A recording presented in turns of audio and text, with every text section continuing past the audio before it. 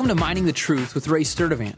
Today we will continue our series on the End Times prophecy. Listen in as Ray begins to unfold the truth. Hi, I'm Ray Sturdivant. We're studying the end times, and today we'll see that bitterness grows over birthright. We don't know from the text how old Isaac was when he was weaned, and estimates range from 4 months to 12 years old.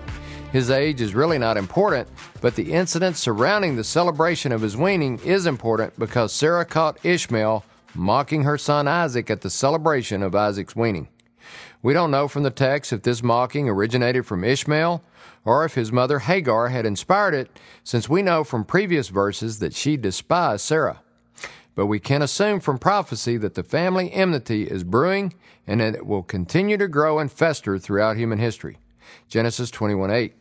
The child grew and was weaned, and Abraham made a great feast on the day that Isaac was weaned. Now Sarah saw the son of Hagar the Egyptian, whom she had borne to Abraham, mocking. Therefore she said to Abraham, "Drive out this maid and her son, for the son of this maid shall not be an heir with my son Isaac." The matter distressed Abraham greatly because of his son. But God said to Abraham, "Do not be distressed because of the lad and your maid. Whatever Sarah tells you, listen to her, for through Isaac your descendant shall be named. And of the son of the maid I will make a nation also, because he is your descendant." So Abraham arose early in the morning and took bread and a skin of water and gave them to Hagar, putting them on her shoulder, and gave her the boy and sent her away. And she departed and wandered about in the wilderness of Beersheba. I believe that this is the point of no return for the two families or seeds. For the most part, from this point on, the Scripture does not mention Ishmael and Isaac having anything to do with each other except at the burial of their father Abraham. Genesis 25:8. Abraham breathed his last and died in a ripe old age, an old man and satisfied with life. And he was gathered to his people. Then his sons Isaac and Ishmael buried him in a cave of Machpelah in the field of Ephron, the son of Zohar the Hittite, facing Mamre, the field which Abraham purchased from the sons of Heth. There Abraham was buried with Sarah his wife.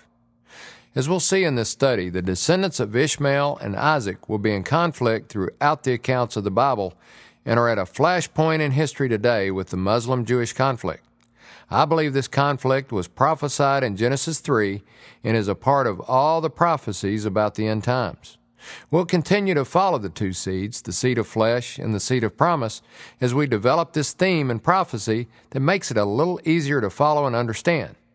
If we can trace the two seeds from the beginning all the way to the Battle of Armageddon, it will become much clearer who is involved in the final conflict that ushers in the return of Christ to save Israel in the end. I believe the tensions in the Middle East are the warning signs that are giving us all time to get serious about following Jesus. We are quickly heading toward a time when we will have to choose sides. I hope you've gained some insight into the end time so far. And if you would like to support this ministry, please go to our website at miningthetruth.com. I'm Ray Sturdivant, Mining the Truth. Thanks for listening to Mining the Truth with Ray Sturdivant. If you have questions or comments about the show, visit us online at miningthetruth.com. Thanks again for listening, and join us tomorrow as we continue to uncover hidden treasure.